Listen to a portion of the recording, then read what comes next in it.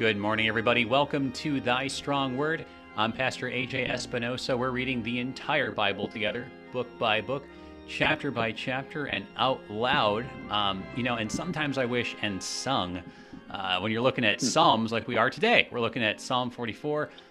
But for the sake of you all, we're just going to read it straight through.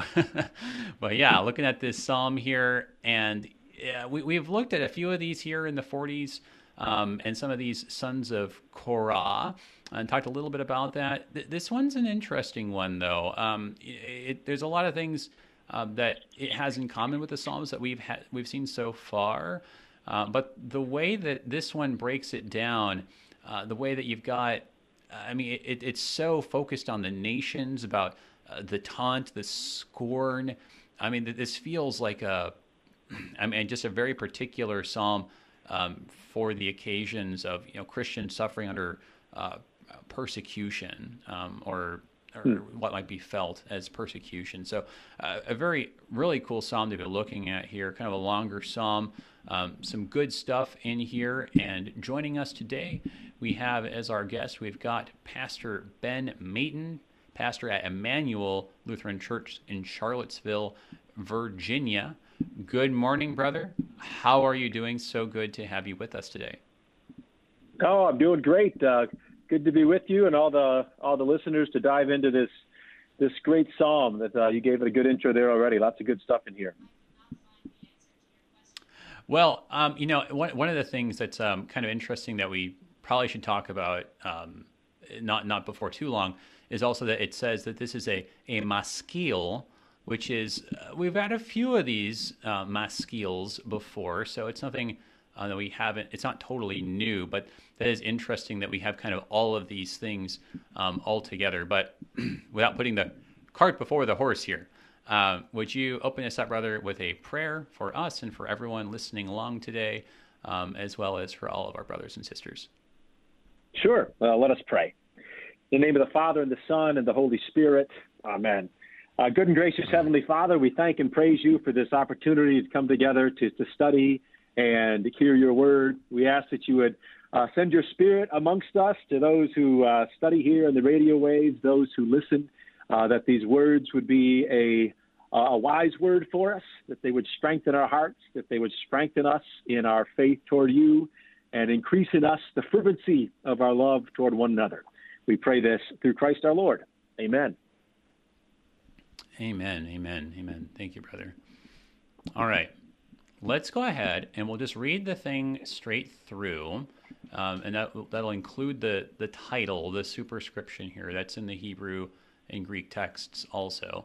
But we'll just read the whole thing through, and then we'll kind of circle back around and try to think about, what do we make of this title, to the choir master, Maskil of the Sons of Korah.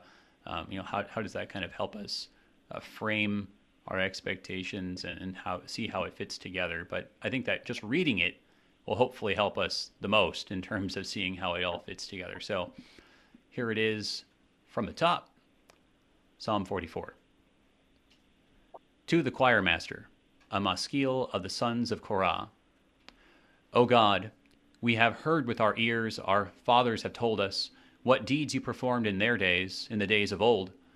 You with your own hand drove out the nations, but them you planted. You afflicted the peoples, but them you set free. For not by their own sword did they win the land, nor did their own arm save them, but your right hand and your arm and the light of your face, for you delighted in them. You are my King, O God, ordained salvation for Jacob. Through you we push down our foes. Through your name we tread down those who rise up against us. For not in my bow do I trust, nor can my sword save me. But you have saved us from our foes, and have put to shame those who hate us. In God we have boasted continually, and we will give thanks to your name forever. Selah. But you have rejected us, and disgraced us, and have not gone out with our armies. You have made us turn back from the foe, and those who hate us have gotten spoil. You have made us like sheep for slaughter, and have scattered us among the nations. You have sold your people for a trifle, demanding no high price for them. You have made us the taunt of our neighbors, the derision and scorn of those around us. You have made us a byword among the nations, a laughing stock among the peoples. All day long my disgrace is before me, and shame has covered my face. At the sound of the taunter and the reviler, at the sight of the enemy and the avenger. All this has come upon us, though we have not forgotten you, and we have not been false to your covenant. Our heart has not turned back, nor have our steps departed from your way. Yet you have broken us in the place of jackals and covered us with the shadow of death. If we had forgotten the name of our God or spread out our hands to a foreign God, would not God discover this? For he knows the secrets of the heart. Yet for your sake we are killed all the day long. We are regarded as sheep to be slaughtered. Awake! Why are you sleeping, O Lord? Rouse yourself. Do not reject us forever. Why do you hide your face? Why do you forget our affliction and oppression? For our soul is bowed down to the dust. Our belly clings to the ground. Rise up. Come to our help. Redeem us for the sake of your steadfast love.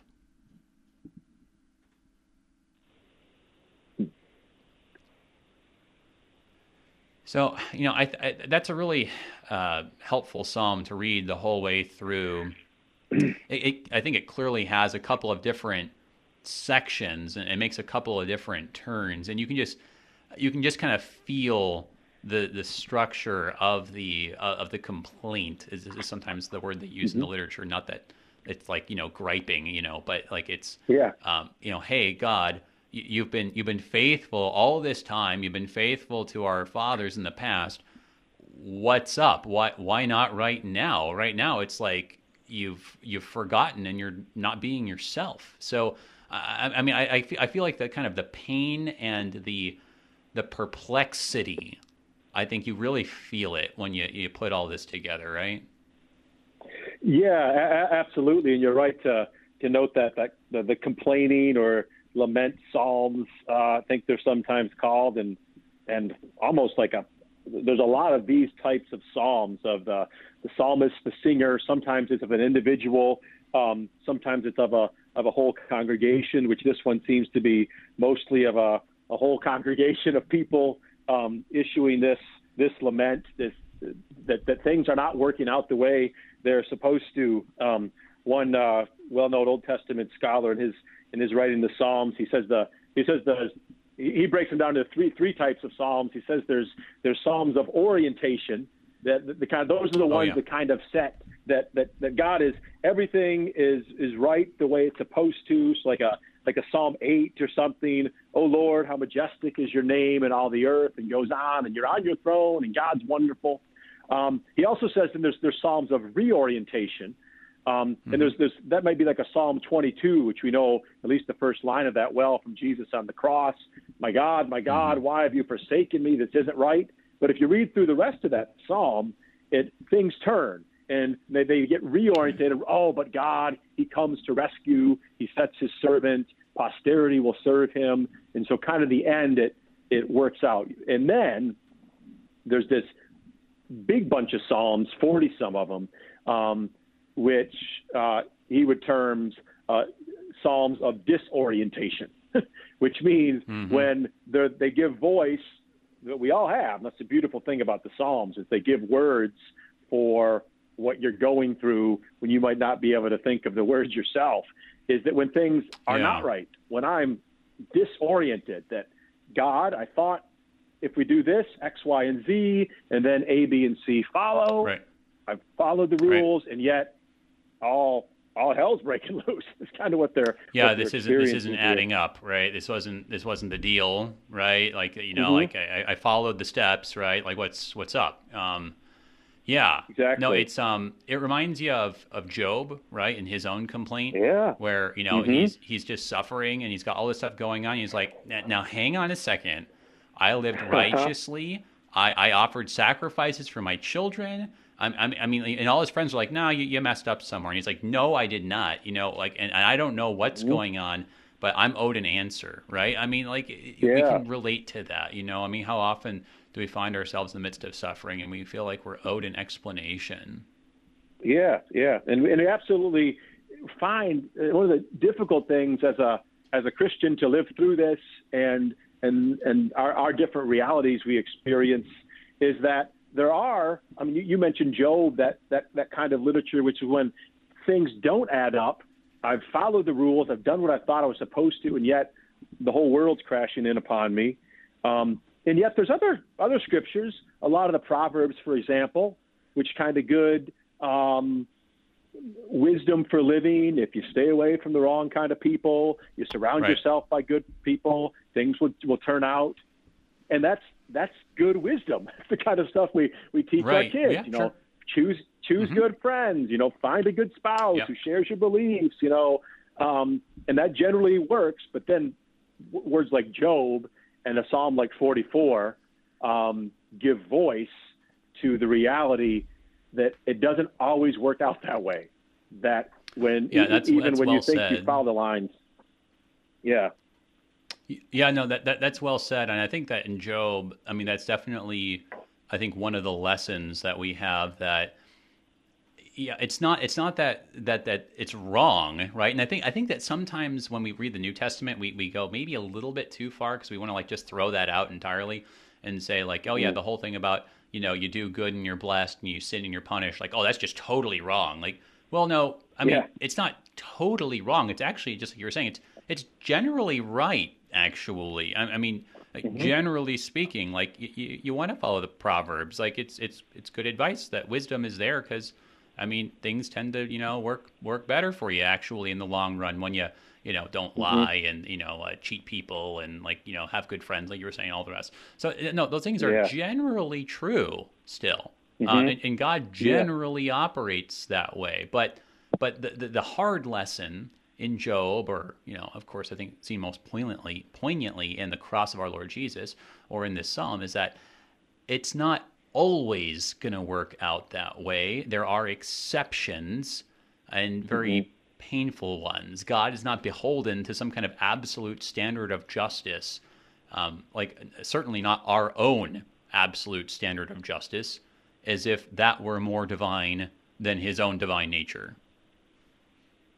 No, absolutely, and recognizing that, you know, pastorally as we're speaking to others, or, you know, going through things ourselves, that if you only had Proverbs, if you only had Job's friends, the ones who are supposed to be, you know, comforting him, if that's all you had, that can be really destructive, and that can lead to, you know, a not good end.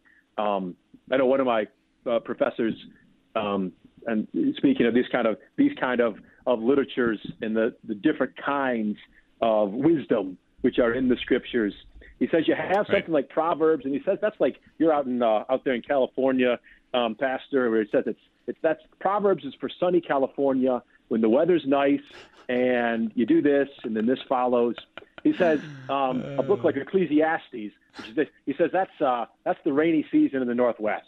That's like when it's cloudy and it's kind of down. But then he says once in a while there's a hurricane and the wind's going 80 miles an hour and there's trees that are going horizontal. No. That's right. It doesn't mean Psalm 44. That those things don't happen. And actually, it's funny because, you know, you mentioned California, but so yes, you have, you know, these general truths, but these are the Psalms that help us understand that there are certainly exceptions, and it's a great thing that we have these Psalms, lest we think that the scriptures only speak to one kind of situation or one part of the country or whatever the case may be. What's interesting, and I want to ask you about this though, right? Like, so you have this, it says at the beginning, it's to the choir master, and we've said that I don't know, maybe that's like the tune or something, or it's a certain collection of the Psalms, right? But then it's a maskil of the sons of Korah or Korah. And I wonder about that because I know there's a lot of disagreement, but we've talked about maskils before. And if you look just at the root, the Hebrew root, it means to be skillful or to perhaps even have insight. And so I feel like, anyway, when I look at maskils, I feel like they tend to be psalms that give some kind of an insight. Like actually, they have their own kind of wisdom in them, which is really striking if that's the case here, because like you were mentioning, this seems to kind of butt up against some of the kind of typical wisdom literature that says like, hey, do good and things will go well, do bad and you'll get punished. And this kind of seems to go the other direction. And yet, like we were saying, Job is also wisdom literature that kind of points out that there are exceptions to the rule. So I wonder if this psalm, if it's kind of straight, unfiltered disorientation, like you were saying, like just I don't even know what to make of it, or if actually this is kind of an artistic inclusion of those sorts of disoriented expressions, but the psalm is actually implicitly trying to tell us, hey, don't give up. Don't think that everything has gone to pieces. I mean, it uses that language of, hey, are you sleeping, God? Right? But it's not that we seriously think that. It's that we're actually kind of saying the opposite. Like actually, even when it seems like he is, we know that he's not. What do you think? Yeah, I mean, just a couple of things about this is one psalm, and these titles, these superscriptions, that whether they're right there at the beginning or we seem to think they were very, very early on, part of this collection of psalms, which to say they were a collection. That while Psalm 44 right. does speak the truth, it doesn't speak the whole truth. That there's also Psalm 121 that the Lord he neither slumbers nor sleeps. they sing that song. That's right. in a hymnal too. Right. And so, but there is something I always like to first just let that the presence of this psalm in the scriptures, in the Psalter, in the hymnal of God's ancient people, and through them in our hymnal, is its permission in some sense. I don't know to speak this way, that that you can, if you didn't think you could do it on your own, you might not come up with this on your own. But right here in the scriptures is these people, and the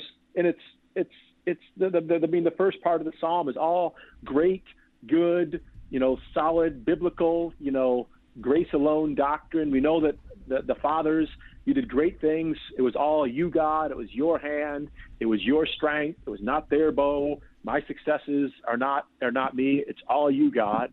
And we praise you for that. And then when you get to verse 9, it's this big, but you have rejected and disgraced us. And to think, am I gutsy enough to come up with a prayer like that on my own, or do I hold back or think that it's somehow less than pious to speak? There's a familiarity and intimacy like God. We might not all like to admit it, but the people with whom we probably all, or most of us anyway, talk to the people to whom we are closest in ways at times that we wouldn't imagine talking to other people, whether it's a spouse or our children or our parents. Yeah. And I think part of the reason we do that is if it's in the context of a loving relationship, you can say things, even though maybe you shouldn't, but you can say them because you know that relationship is solid, and no matter what I say, they're not going anywhere. Right. And so the fact that the psalmist can get right in God's face and say, "Would you wake up, you lousy sleepy God?" Yep. You could say, "I know you need to slumber sleep," but the very fact you can say that bespeaks a deep trust. So. I really think so. I agree with you. I feel like this is that intimacy of wrestling with God, right? That like when you have Jacob there, like physically wrestling with God and saying, "No, I'm not letting you go until you bless me." I mean, like that sort of audacity, right? I mean, it's the audacity that a little child has with their parent, right? Like you've got like my little daughter, right? Who has the audacity to like come up to me and start like beating me with a stuffed animal, saying, "I am going to defeat you," right? Like no one in the right, well, I'm not going to say like no one in the right mind, but most people, right, would not like have this sort of boldness, I guess. Yeah. But she does, right? And Yeah. like you were saying, kind of getting in the face, right? And so it's like, Yeah. how can she do that? Like, well, she knows I'm not gonna like flip out and like retaliate in kind and Yeah. just Yeah. pounce on her and everything else. Like there is a certain amount of intimacy and trust that allows for this kind of wrestling, kind of aggressive language. And so, Hmm. yeah, no, I like what you're saying, that on a certain level, it's good and healthy to kind of let that stand, and even to perhaps even embolden us in our own prayers that like, Hmm. hey, we can pray this way, and like going to church is not just like we're gonna go and like put a happy face on and say only pious sounding things, right? There's Hmm. room for all this stuff too. You have rejected us and disgraced us. You've made us a laughing stock and a byword. Why are you sleeping? Like there's room for that expression too. So I like Hmm. that point. And I feel like Yeah. actually it complements the idea of the maskil, because I think that just knowing that you can say this stuff, it Hmm. has the trust. It reflects the trust that ultimately that's not actually the last word. Like, because why would you Yeah. bother even saying all this stuff if you thought that that really was the last word, right? If you thought that he No, really didn't exactly. care anymore and that he really did just Hmm. hate our guts now and had really backed down on everything, it wouldn't do any good to say any of this. So, I mean, I think that maybe is some of the insight that the fact that you have the boldness to say this, the boldness of faith, shows that you actually have the faith that recognizes that even though it feels this way, it's actually there's room to say it, in the moment that it feels this way. That ultimately it's not. Yeah. No, I think you're absolutely right there. And this is exactly the opposite direction that a position of a lack of faith would go into agnosticism or atheism, that things aren't working out, and therefore that is evidence that there's not a God, or worse, that there is a God and he doesn't care for me. And so forget you, God. But just the opposite. Right. It lays out these things and says, but I will not stop speaking to you. I'm just going to have to raise my voice, as a matter of fact. There's some that's often brought Yeah. up in these contexts. It's always a great sermon illustration that that movie, probably 20 years or so ago, with Robert Duvall, the Apostle.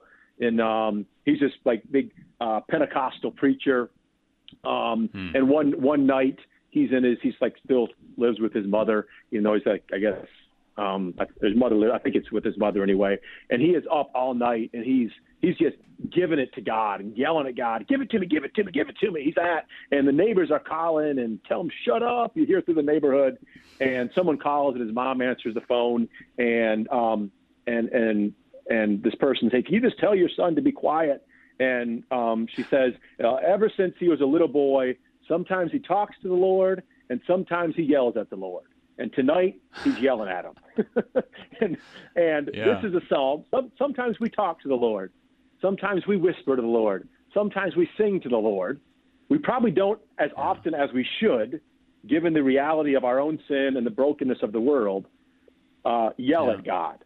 But the psalmists, I mean, a good Yeah. 40 of these psalms are yelling to God. And maybe that's as you're going to allude to, has something to do with this maskil, that there's a depth of Yeah. wisdom there that it's only those who have, in the good Lutheran terms, who have been tested, who go through the tentatio, who've wrestled with Yep. God, who can speak this kind of wisdom. So. I think, yeah, I think that's a really cool analogy, actually, and I think it kind of directs us, especially, yeah, you mentioning kind of that kind of the Lutheran way of framing it. It really brings us back to the reality of God uses these circumstances to deepen our faith, right?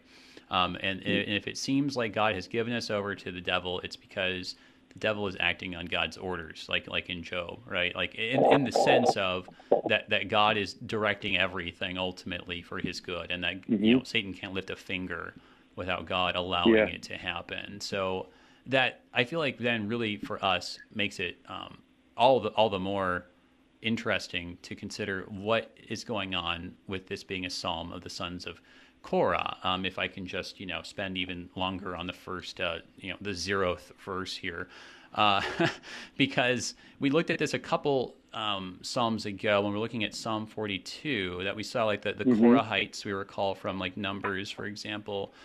They had these special temple duties. There's this very keen temple interest. And when you look at Psalm 42, it seems to be this idea of a Korahite who wants so desperately to get back to the temple so he can observe the feast, whatever that might be, if it's the Feast of Tabernacles or the Feast of Trumpets or who knows what it is. But he's been cut off and unable to do that.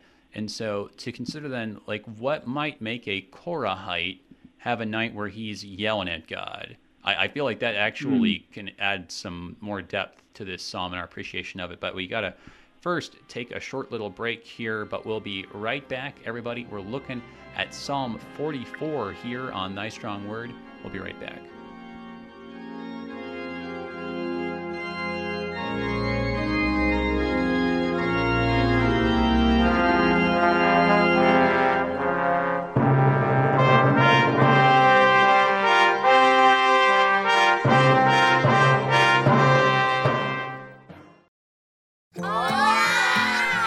These are the voices of young Lutherans in Mexico City, children who are excited to learn more about their Savior, Jesus. But they need our help because good Lutheran books for kids in the Spanish language are in short supply in Mexico. To learn how you can help tell Spanish-speaking kids everywhere about Jesus in a language they can understand, go to the Lutheran Heritage Foundation website at lhfmissions.org/Juan 316.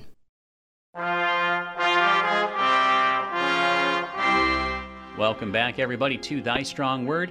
I'm Pastor A.J. Espinosa. We're looking at Psalm 44 today, this Maskil of the sons of Korah. And we were just talking about here with our guest today, we've got Pastor Ben Mayton, pastor at Emmanuel Lutheran Church in Charlottesville, Virginia.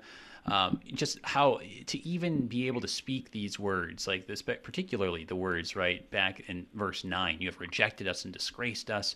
In verse 14, you've made us a laughing stock, right? To even be able to talk that way, it shows a kind of childlike trust and intimacy with God as a father, to have the security to be able to yell at him at certain times, right? I mean, the sort of intimacy I think we see with the Lord Jesus, who even, could pray, my God, why have you abandoned me, forsaken me, right?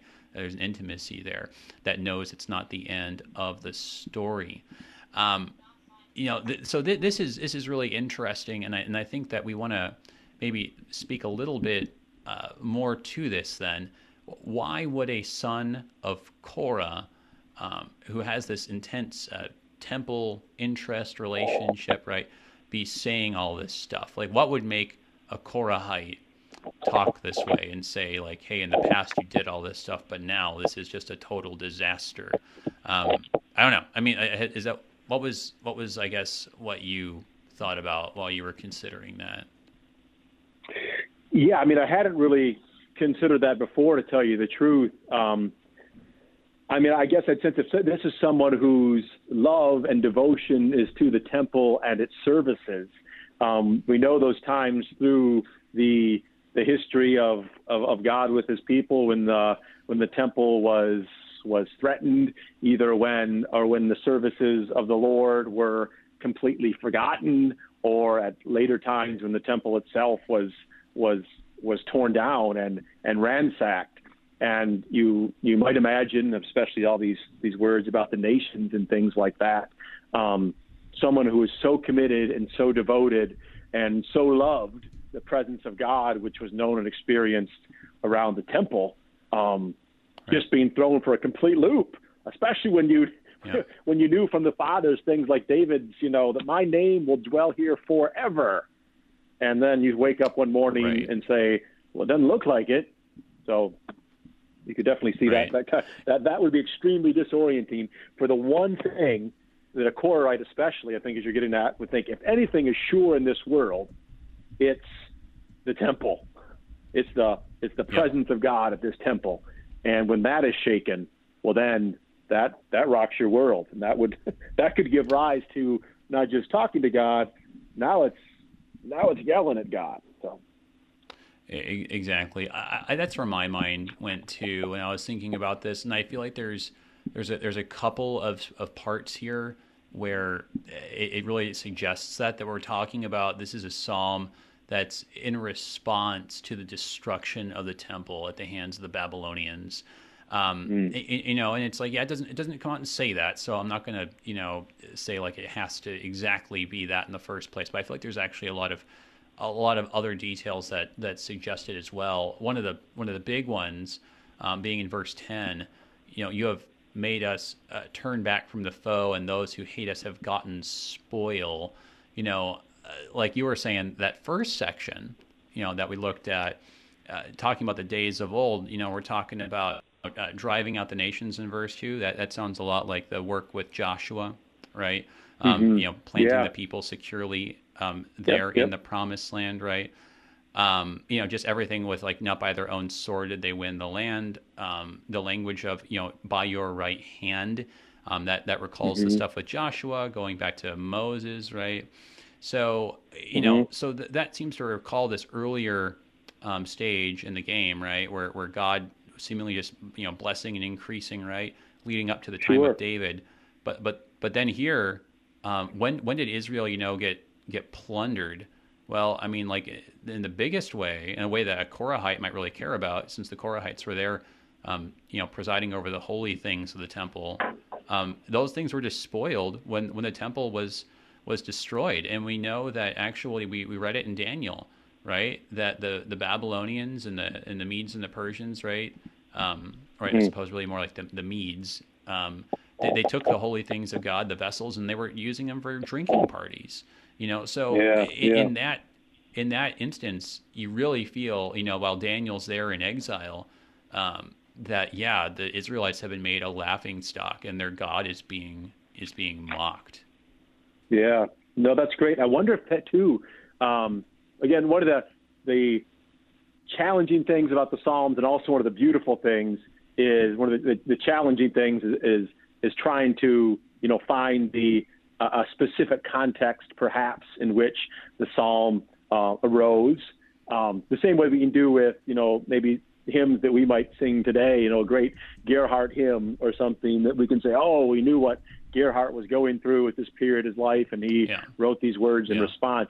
And yet they still speak to a greater context, as this psalm certainly does, whether we have, but bringing that stuff up about the temple, there's in both verse 10 and then towards the end of the psalm, I guess it's in verse 23 or 22, this language, or verse 11, you've made us as sheep for the slaughter, regarded as sheep to be slaughtered. You can imagine that imagery arising for someone like a Korite who, when the temple was things were going the way they were supposed to in the temple, there were constantly sacrifices going on. The sheep who were being sacrificed, you'd see that, and you could see how things have changed. Instead of the temple being the place where these sheep are offered up to God, we've become the sheep. We are now the ones being slaughtered. The total flip-flop. And then, like you said, the later Psalm 137, when they're by the waters in Babylon, and their captors come and say, sing us some of those sweet songs that you used to sing. We love your accent. Those are nice songs. And the kind of taunting, the byword. They've become the proverbial Israelite. When you want to say someone's a real loser, you call them an Israelite.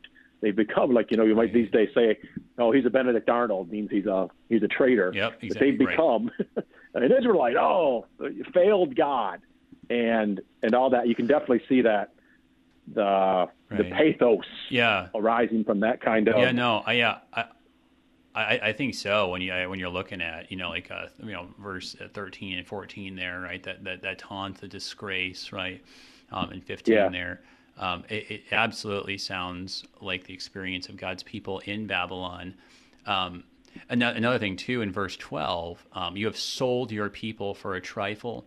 That language of selling. I feel like that takes you back to Joseph, right? Who was sold by his brothers into slavery, which was always seen, I think, in the history of God's people as a type and anticipation of what happened in the exile.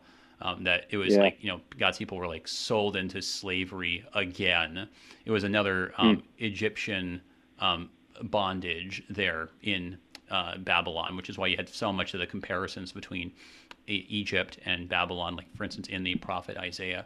So yeah, I really think a lot of these things point that way. The thing I think perhaps is the biggest thing that makes you like question that is then what he says, what the psalmist says here in verse 17, which, I mean, this is the thing that I feel like of everything in the psalm is the thing that maybe gets me the most. All this has come upon us, though we have not forgotten you, right? We have not been false to your covenant. Like, that's the thing that I'm just like, hang on, what? That doesn't sound like anybody else talking about the exile. You think of Daniel. Daniel's there, on his knees asking for forgiveness on behalf of the whole people. You've got Isaiah who's like, I'm a man of unclean lips, so a people of unclean lips, and talking about how it's God's righteous wrath that we have deserved in the midst of this. You got it just goes on. You think of Ezra and Nehemiah, Lamentations, right? The way that they prayed and say, yeah, we deserved this, right? This is actually, I gotta say, like, I can't. I'm not exactly sure about this, but yeah, I mean, it's like the speaker here actually says we don't deserve this. I mean, that's a little bit different. One of the things I sometimes wonder with these psalms is, how do you say this? And if this is, I really don't know the answer. If simply because the words are here in psalms, especially if they're put in the voice in the mouths of someone else singing, means that they're while they truly give voice to the pathos of the psalmist, does that necessarily mean that they're good, right, and salutary? So you have I mentioned Psalm 137, 139. The one at the end that has in these anger and after all this destruction, praise that God would dash the little ones of their enemies against the stones. And to ask, is that, it's like, oh my goodness. And so how could anyone ever pray such a thing? And does that mean is that I guess it's Psalm 137. Yeah. Is that saying that's a good, right, and proper prayer? Or is it saying that, we recognize that in the reality of the storm, those sort of, emotions rise up. And so with those verses there, like that you mentioned, verse 17 and following, you kind of wonder if it's that, or if it's maybe it's although you usually don't get this so much within like those other instances you mentioned, it's these individuals within the greater congregation saying, like, we Korahites, we were committed to your temple. Why are we suffering with everyone else who was apostate? And it is. I mean, those are hard words for Lutherans. Especially if you're the type that use one of our confessions of sins on a regular basis, which we confess, poor miserable sinner, by nature sinful and unclean, and for which we deserve your present and eternal punishment. It's hard to hear on our lips, but we haven't deserved any of this garbage. And so that might be part of the challenge as well. No, I think I like where you're going with this, that because it again takes us back to that. We were told in advance that this was a maskil, right? Like we were kind of told, hey, pardon my French here, right? Like, it's like we were kind of tipped off that this was going to be very raw, right? And that maybe the point here is not that this is like, like you were saying, good, right, salutary, systematic theology here, that we somehow are not sinful and unclean, like, but that we've been told in advance, hey, I'm just going to say what it feels like in the moment. But actually by me showing you, right, and admitting what it feels like, this is going to show you just how wrong our emotions are, right? And how wrong our own perceptions can be at times, even when it feels that way. Because In fact, even the ESV just has the footnote on verse 17. It's like they couldn't let it go. They were like, guys, hang on a second, lest anyone think this is true. And it's got the footnote that takes you to Daniel 9:13. We're just talking about Daniel, right? Because we saw Daniel's prayer, and what's he say, right?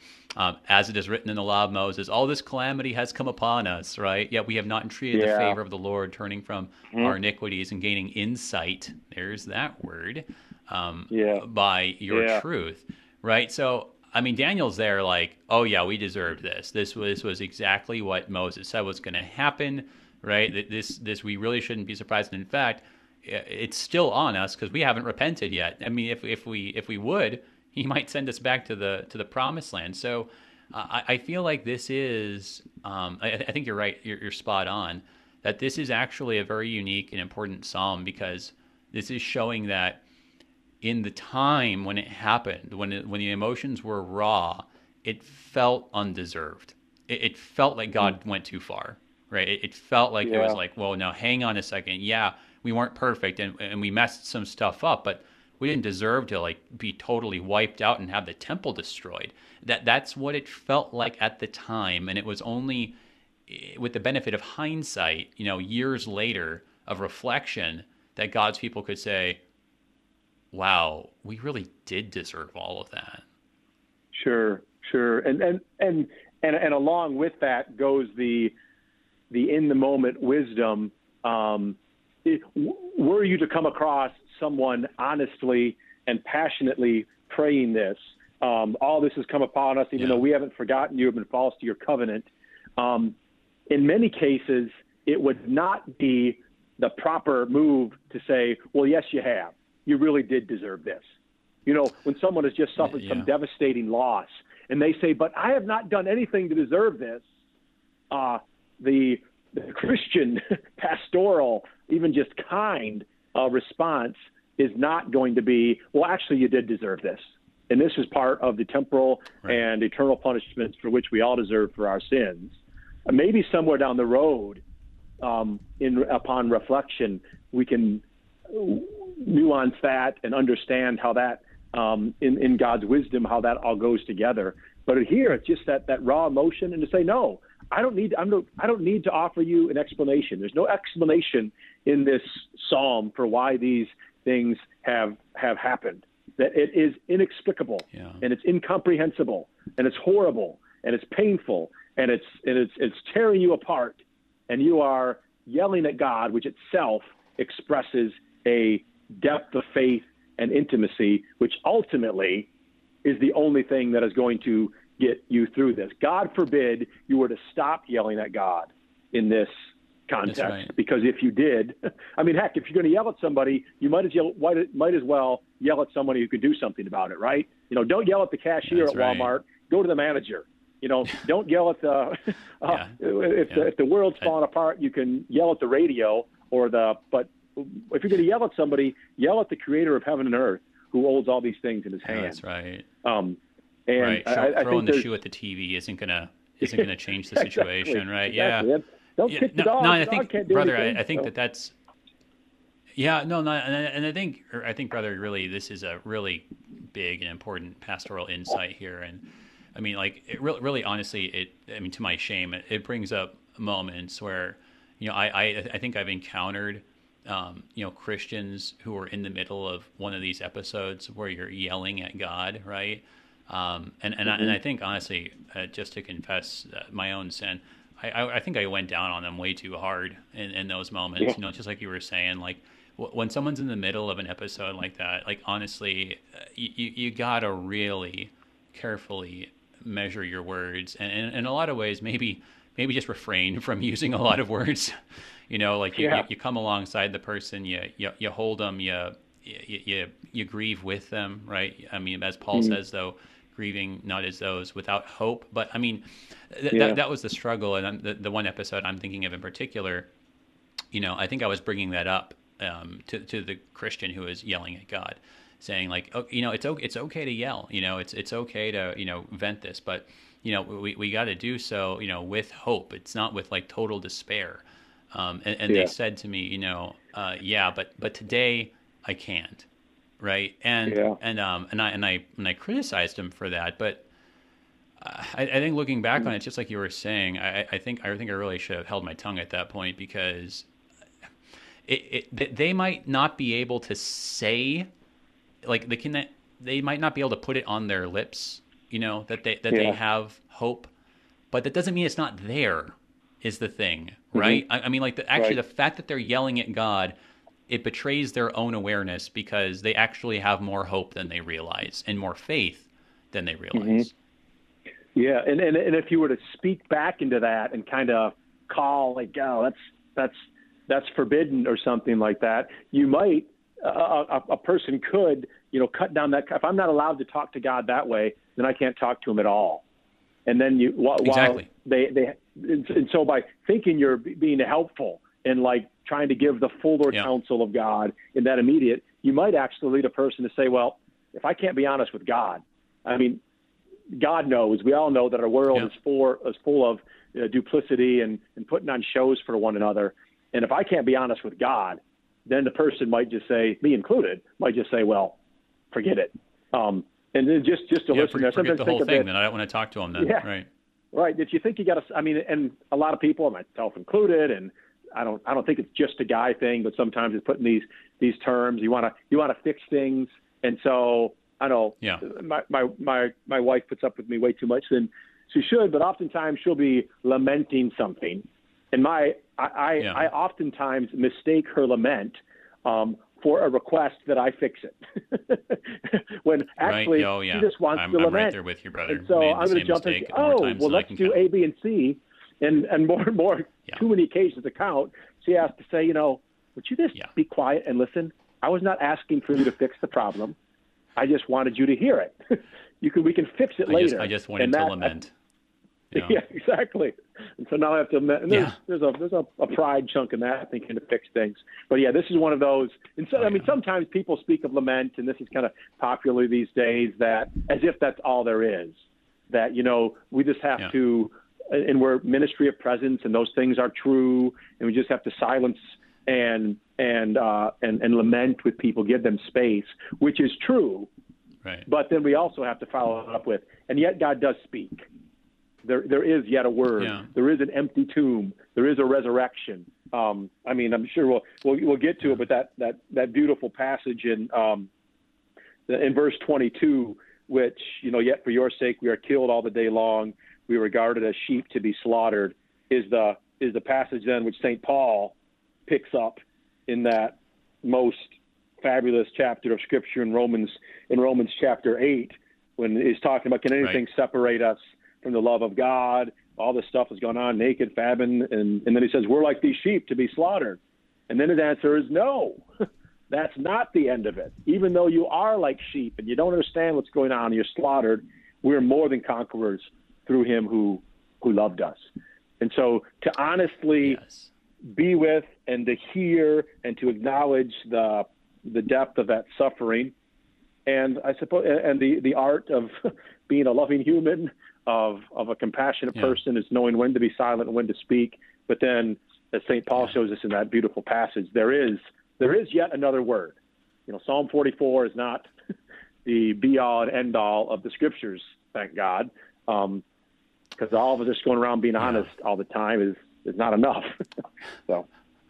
Yeah, no, that's right. Speaking the truth in love. Don't forget those last two words. Those are so critical, right? And and then kind of like what my mom would always say, if you've got nothing nice to say, right? Which I think was which was her way of alluding to Bambi, saying that if you're not able to speak the truth in love, then maybe you should hold off on the truth until you can speak it in love, right? Yeah. And that there's a lot of wisdom in that, and I think that let's go ahead and talk about this, because I think it really speaks to this real situation, and it's kind of pastoral situation, a moment really in how to live out Christian love, I think, in ministering to people who are hurting.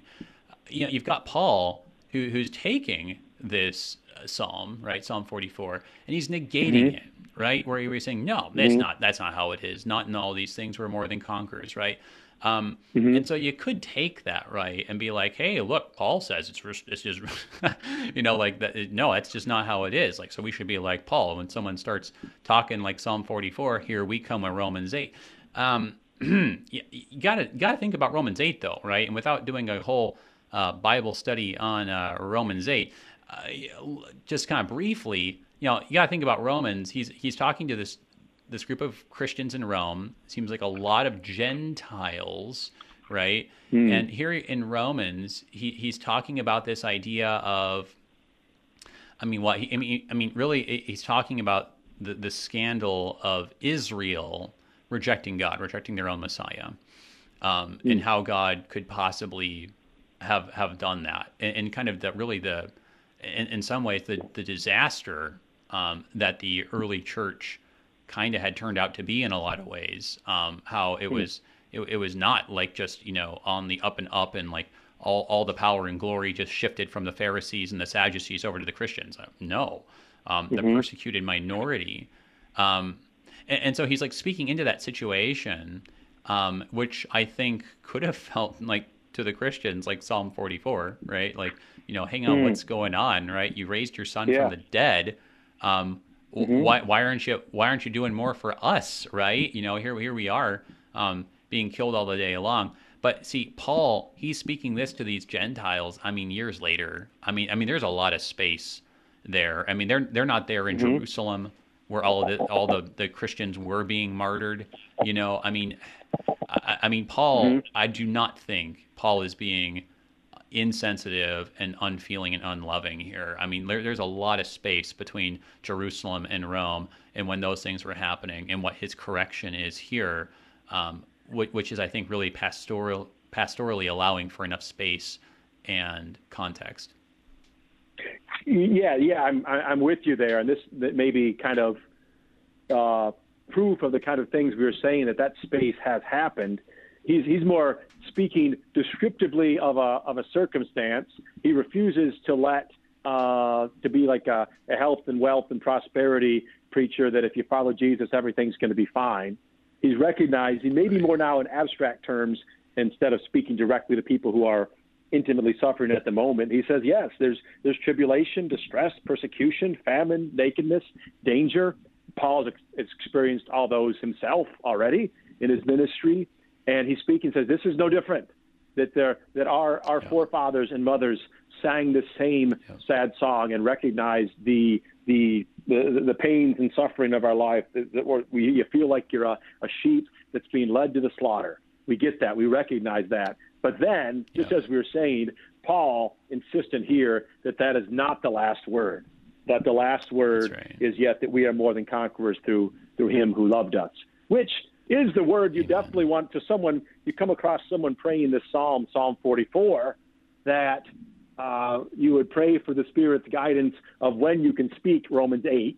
It might not be immediately so as to negate their suffering, but you pray that either you or someone else would be that person who could then deliver the gospel when the person was ready to hear it. So that's what Paul does, I think. Amen, brother. With that, we're all out of time, but I really appreciate just having a really good conversation here and just getting into this and struggling with it, because it is so instructive for us. And this psalm, just what a jewel, speaking to us in this very unique way. Thank you so much. Looking forward to having you on again real soon. God bless you and the people there in Emmanuel Lutheran Church. Oh, you too. Appreciate it. Look forward to the next time. Yeah, ditto. Everybody, that was Pastor Ben Mayton, pastor at Emmanuel Lutheran Church in Charlottesville, Virginia, looking at this amazing Psalm 44. It's okay, yes, to even have these moments of yelling at God, but even in Psalm 44, right? What's the last word? Rise up, come to our help, right? Even if we can't articulate the hope, we're gonna beg for it. We're still gonna shout it out. There's still the acknowledgement, right? Even in the midst of the pain there. Such a great insight. Moving on back to our regular progression of chapters next time. Until then, I'm Pastor A.J. Espinosa. Peace.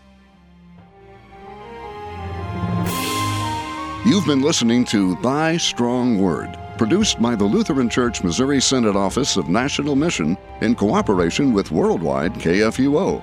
the official broadcast ministry of the LCMS. Your support is vital for this program to continue. You can make a gift safe, secure, and easily online at kfuo.org. Thank you for listening and supporting Thy Strong Word.